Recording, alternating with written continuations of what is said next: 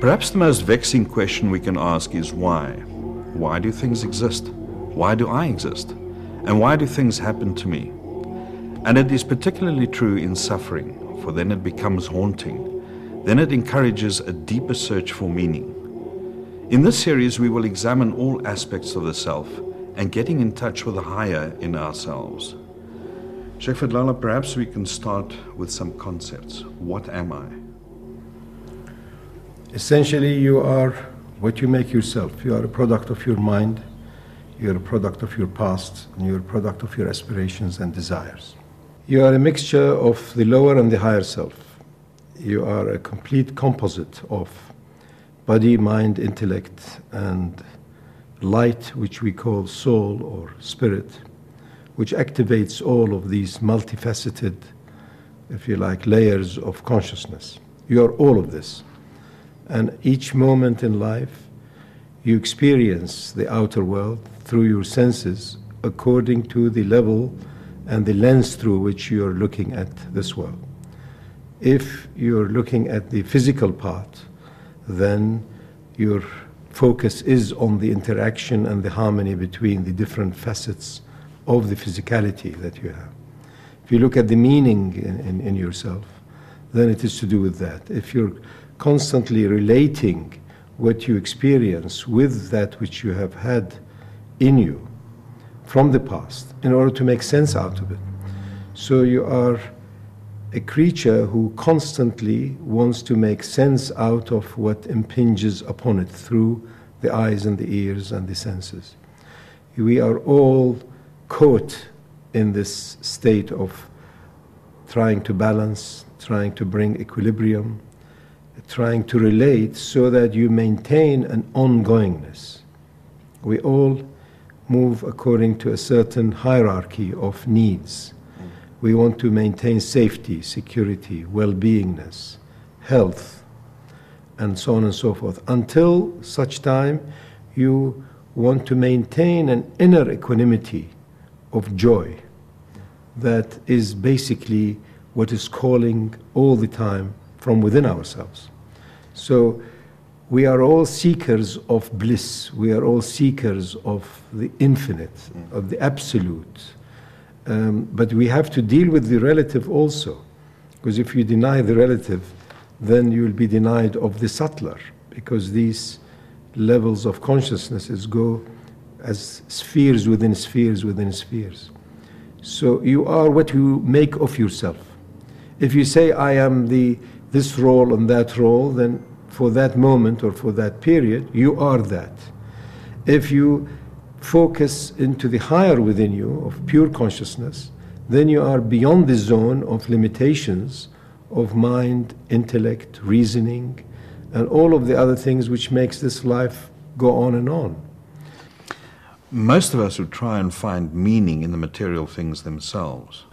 Surely that is where people would focus on.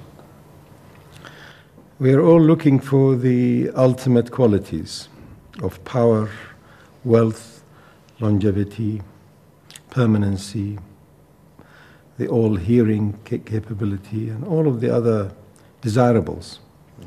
But we start with the gross and the material side of existence and the limited side of existence, because that is what we are familiar with to begin with. So I want power within a field where power will be limited or its duration is limited. So it's my kindergarten. So this world and my worldly activities and the reasoning, if you like, and the interactiveness of it is a starting point that draws me towards the essence and the source of all power, all wealth, and all abilities, all capabilities, all knowledges, all of the other desirables that we all aspire for. But many would see that as their reality, Sheikh. Well, it is real, but it is transient reality. It won't last. Those who love beauty, you try constantly to maintain beauty, which is not maintainable in that particular fashion. So you seek beauty in beautiful objects, but in reality you are caught by the love of beauty itself, not a beautiful thing. So it is a good start, but soon we get frustrated, disappointed, and depressed. And that is a key to, if you like, an awakening, that this zone is not meant for a constant, permanent realization of perfect beauty. As soon as you have the most beautiful flower, it starts wilting and recycling.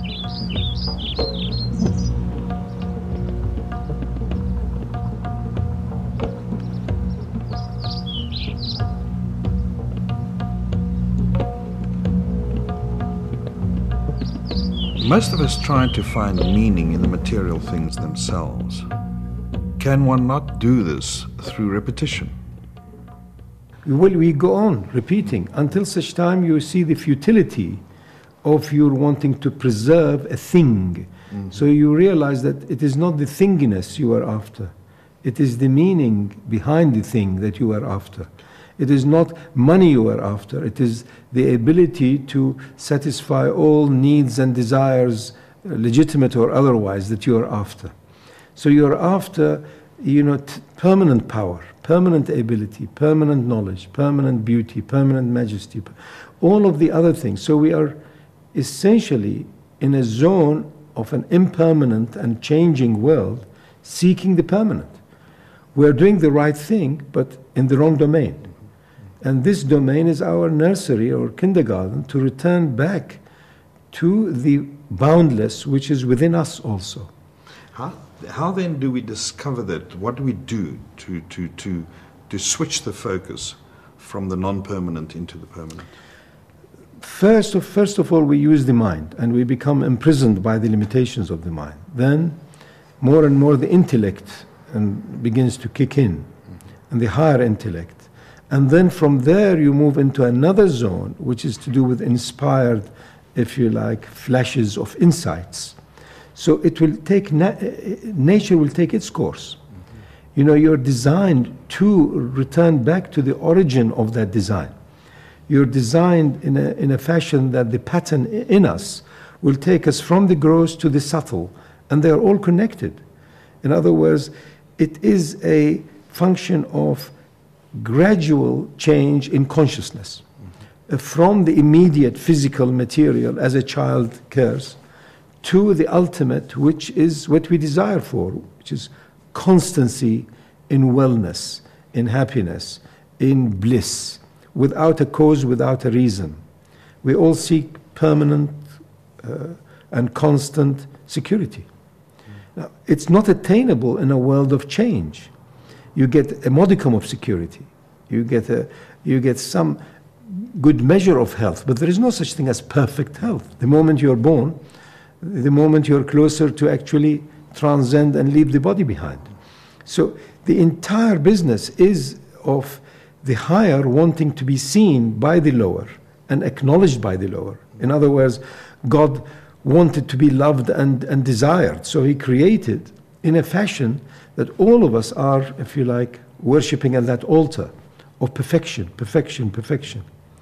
So you live by the constancy of being, if you like,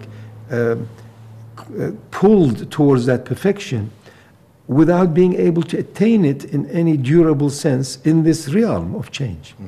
So this is the paradox that we need to resolve in life. That you want the permanent, you want the boundless, and that you constantly experience the bounded and the limited. If I understand it correctly, what you're saying is that there is the true meaning, which is, say, provision or security. And there's the feature, which might be money and the physical sort of attribute of that gives some kind of expression to it. Why are so many people trapped into simply looking for the feature and not the meaning? It's the mind. The mind is an incredible, important connector because it's a gallery of my past experiences. And the circuitry in the mind, whenever I see something, hear something, or touch something, the circuitry relates to what was already stored in my mind from the past to make sense out of it. So it's all relative, it's all comparing, and you get used to it. So eventually the world ends up being your mind. And the world has in it, within it, the source of it is more than the mind. The mind is an instrument basically to deal with the mundane, with the rational basic things. What time is it? Where is it? What am I going? You're not the mind. A mind is only an aspect of you. Nor are you just the intellect or the higher reasoning. That is also an aspect of you. In truth, you are a boundless light, which is your soul, which gives sentiency and energy to all of these different facets. So you are all of these put together with a certain priority. And that priority is boundless, infinite. That's why we love aspects to do with the freedom of the garden, the boundlessness of it, carefree, content. All of these are, if you like, facets of being in a divine, if you like, boundless, wonderful precinct. So we start in this kindergarten of the limitation of the body, the limitations of the senses and the mind, until we realize that all of this was shadows and reflections of a permanent light in you, which was boundless. So the boundless can only be fathomed, experienced, known through the bounded. You can never know the sun by simply glaring at the sun, but you look at the sun's effect, and you see the stars and the moons and the earth, and everything is dependent on the sun. And the sun is not affected by all of these things either. Neither is God. He's not affected by my cursing or my being happy or unhappy, but he is the cause of all that which appears. The moon does not know the sun is its, if you like, origin of light, but it responds to it. So if I respond fully, I have the added capacity to the insentiency of a moon, that I will know that there is that infinite source that is making me desire it. So that is the great saying that God was a hidden treasure and loved to be known, and therefore created. So we are all created to know that so-called unknown by its effects. And these effects are in multi-layers. And amongst them is what you just said, I get caught into that box of my mind. So transcending the mind is a key issue. And that's why we have people taking to all kinds of illicit ways, whether it's alcohol or drugs, or to go beyond the limitations of this causality. It's not sufficient. You see, it doesn't give us, that joy of life. Is that then the design, that most people will be trapped in the existence of the now, in the shadows, in the reflections rather than the reflector? The design is at infinite layers of levels. And I am according to which design I follow. So if you like, the divine decrees or the patterns are already set. If I follow a certain pattern, I will end up in that end. If I follow another pattern, I'll end up in another end. So my life and my experiences are a mixture of my own movement and actions and the decrees that determine the final, if you like, event. So I have freedom to act to a certain level, but I am not free to determine my destiny. If I act with the intention of that higher knowledge, then I will eventually reach it by it through exclusion of other knowledges or other informations. So it's a question of displacement. And most people get used to and accustomed to the habit of the familiar. So they remain with their mind. So the designs, if you like, of the ways of the map of existence is that each moment seeks its stability. So if I'm used to a certain pattern of thought or actions or transactions, then I find comfort in it. This, in effect, actually is a small reflection of the pattern of the soul. The soul is forever at its ease and its comfort. The soul is forever, so it has, if you like, that routine of foreverness. I try to duplicate it in everyday's life, that at 6 o'clock I do this, and so we love that repetitiveness, mimicking the ongoingness. So there are these two, if you like, paradoxical issues constantly. There is an aspect which is worldly and limited, and within it, behind it, before it, and after it, there is the energizing source, which is limitless. And once I realize these two zones are in me, then I'm reconciled. Without that full and constant realization, I'm confused between the limiting reasoning and the limitless desires. Whatever desire I have, good or bad, will be brought to an end in a worldly setting because of the time and space. But in reality, if it is joy or if it is love, I want it to be limitless. Whereas worldly love or beautiful objects or whatever else you pursue in this life, or the higher, if you like, inspired aspects, are limited. So is my life. But why is it I love the limitless life? It's because essentially my soul is limitless. So in truth, life is limitless. But the way I experience it in a conscious way, in a limited worldly way, gives me that illusion of the imprisonment. You see. What about fate? It's a natural outcome of what you have done and what is happening around you. See, if you look at the patterns of existence, there are multi-layers, infinite patterns. There are webs of these patterns, and they all impinge on each other. Some of them are very gross. I mean, if I kick the table, then obviously I feel it, I hear it, my toe may get also hurt.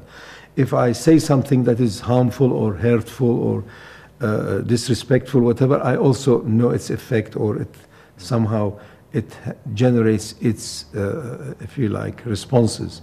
So, and then mental thoughts, and then subtler thoughts, and my secret mental thoughts, and so on and so forth. And then ultimately, what is in my heart. So there are infinite layers of these, if you like, natural laws that govern the entirety of this existence. So I can take a certain action. The ultimate outcome, or the ultimate, if you like, destiny that I experience is not in my hand. The action is in my hand. And therefore we say you're as good as your intentions. If my intention is to rediscover or discover that zone in me that gives me that constancy and reliability of the perfections, then I will be led to it, by slowly suffering and turning away from the zones of imperfections and chaos. If I want to see the essence of order, I will see it even in the middle of the biggest chaotic disorder. So I have no control over the timing of that consciousness that I will reach. I have certain control over what am I doing now, why I am doing it, and what is my purpose, and so on. So I start with reasoning, and it ends up beyond me. I can't control the ultimate outcome. For that reason, people who are not endowed with this understanding that I am sharing with you, they become fatalistic. They say, it's not in my hand, it's in God's hand. But certainly there is something in my hand. My intention is in my hand. My immediate action is in my hand. But the ultimate outcome is a result of multiple factors impinging on each other. I may want to cross the road, but a car that has come from the corner had decided to move faster than I had expected a car will move on this road. So I am not in charge of the final outcome of my destiny.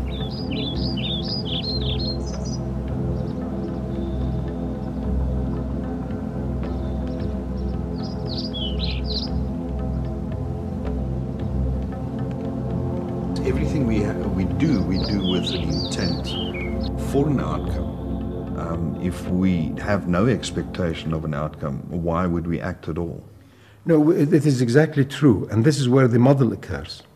Essentially, I want happiness, and happiness means contentment, and contentment means access to a zone in me, constantly reliable and available, that gives me the thrill and the joy of being alive.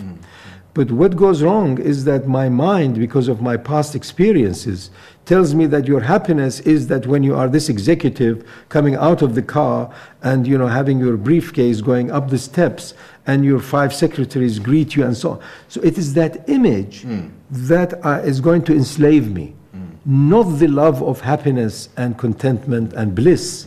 So I've mixed up now a mental issue, so I am a prisoner of my mind, with something which is far deeper in my heart. We all want happiness, but we look for it in a zone or in areas which we assume is going to be the door to it. This is where we go wrong. I assume it is by this sort of relationship I'm going to be happy. Therefore, I blame all the time other people. I don't blame myself for having, in a way, caused this chaos by my own self, by mixing up an image in my mind with a desire in my heart. You see, and they often don't meet. I imagine this sort of a house that's going to make me happy, or a car, or a status, or a society, or, you know, and so on and so forth. You see. If I can use an example, I'm driving along and I get hijacked and my wife and child get shot next to me. What would be, how do I find perfection in that moment? Or how do I find the meaning in that? Well, as I said earlier, we are all the time seeking a hierarchy of wellness, of well-beingness. At the physical level, which is to do with actions. At the mental level, is to do with also meaning and harmony and so on. And then at the highest level, which is the essence, that at all times I'll be able to see through the eye of the essence how everything has got its perfection, even though it may appear to be imperfect. So the question that you have just given me is due to that you have thought your happiness or your contentment lies in going across the city with your wife and so on in that car without taking in cognizance, because you perhaps did not know, that the crime is rising, or there's a special gang operating in that vicinity, or there are reckless drivers. It is your ignorance. It's not a question of some divine entity wants to punish you. It's you have punished yourself by your wrong action. We are always punished by what we are doing ourselves, not because of what we are doing. It's through your own action that you receive the reward or lack of it, you see. So at all times, what we are doing, we're trying to maintain this equanimity and balance at all of these levels: physical level, meaning level, highest level. If you believe in a one encompassing creator, if you believe in God, if you believe in the one and only absoluteness of that reality, then you will see how from that essence the meanings are emitted and the perfections of attributes are emitted, manifesting in actions. So physicalities are only a manifestation of a meaning. The chair has only one aspect, if you like, for those people of meaning. It is to do with comfort or ease or so. So its physicality has a meaning, and that meaning is also got a higher meaning in that I want to be comfortable so as I am not nagged by my body or mind in order for me to dwell within the zone of the permanent in me. We all love that zone of, if you like, oblivion, away from the limitations. We're all seekers of that permanent, absolute essence, because it is within us and it is beaming at us all the time, beckoning us to it.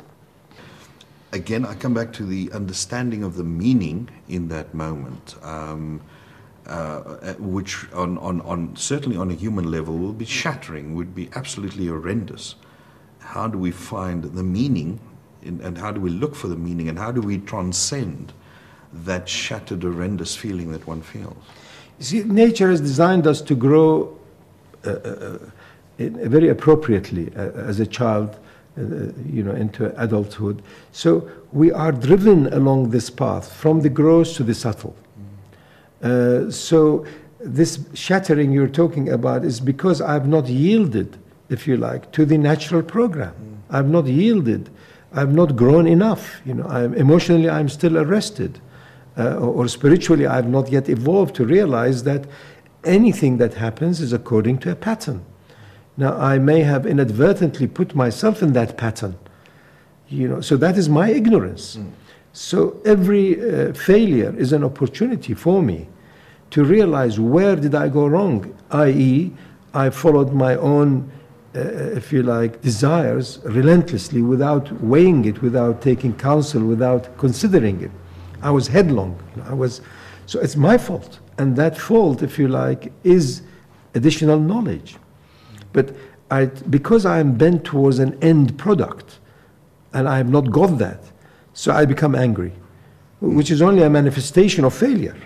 Anger is that I have misplaced or I miscalculated, and now I can blame everybody else except my miscalculations.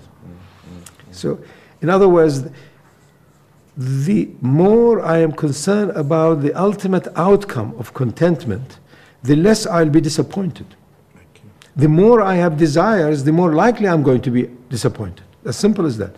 Now, what you said is that you can't be desireless. That's true. So what are the roots of some of the key aspects of existence, such as love, hate, knowledge, action, success and failure?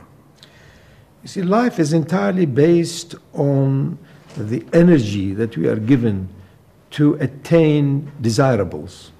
And the desirables change all the time. From a child for a sweet, to an artist to create a piece that shows, if you like, a lot of meanings in one instant, or a message or whatever. So we are driven by the love for attaining desirables. We are driven by that constant love, ending up with passion.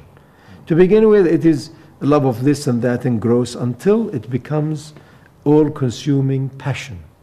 Now, this implies there are things that I want to attract to myself and things that I want to repel from myself. So using the example of highway code or a map, life is first based on ways of nature that, if you like, are the atlases and the keys to that atlas. So I must be able to read that correctly, that if I constantly go on this road, I am likely to have repeated accidents. If I am going to the marketplace, there is so much competition for money. There is going to be more cheating, more lies, and more, if you like, reduction of the human values. Because it's all after some abstract entity which, in people's minds, open doors to power, which is called money. Now, so I am driving on these roads. If I don't know the map properly, then even if I have a good driving license and I'm a good driver, I will make a lot of accidents and mistakes. So you need to know the map well and read the atlas and its codes. Then you need to be a good driver and follow the highway code. This is where religions, if you like, come in, and the prophetic teachings that you want to follow within the boundaries. You don't want to constantly cause additional, if you like, uncertainties to an uncertain situation as is, So now, then after that, also you need not only to know the road and your ability to drive and a good car, you also need to know the overall conditions. Is there a hurricane on? Is there a tornado going to hit the roads? And so on. So that you maintain these different layers and levels of safety.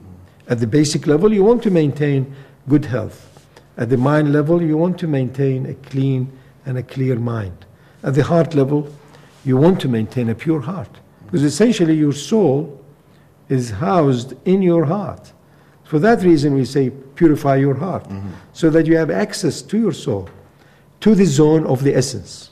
And is that self-knowledge, knowing that and getting to know that? Exactly. The soul emits all of these infinite patterns of programs into you. So at an autonomic level, I will pull my finger if it is, subjected to a candle. It's beyond me even. It's not even a mind. It bypasses the circuitry of the mind. So self-knowledge is that the higher self does everything in its own sequence. But if I maintain my vision and my attention to the lower, then I remain, if you like, mentally retarded, arrested, or emotionally, childish. So I have a certain measure of choice in obstructing the program, not in the program itself. It's already there. That is why we talk about submission. Submission is not an inert or a negative situation. It is that I must not allow my own diversions, distractions, stop this magnificent program to unfold in me. The purpose of my existence is to know the source of existence. And that source is in me. My access to the divine, to God, is through my soul. So it's not so much seeking as rather being found. Precisely. I've already been founded by that foundation. I have to let go and yield to it, rather than obstructed by my own desires and my own, and my desires may be quite legitimate. But it may be the timing is wrong. It may be the arena in which I am looking is wrong, you see. We are all looking for the right thing, but often in the wrong way.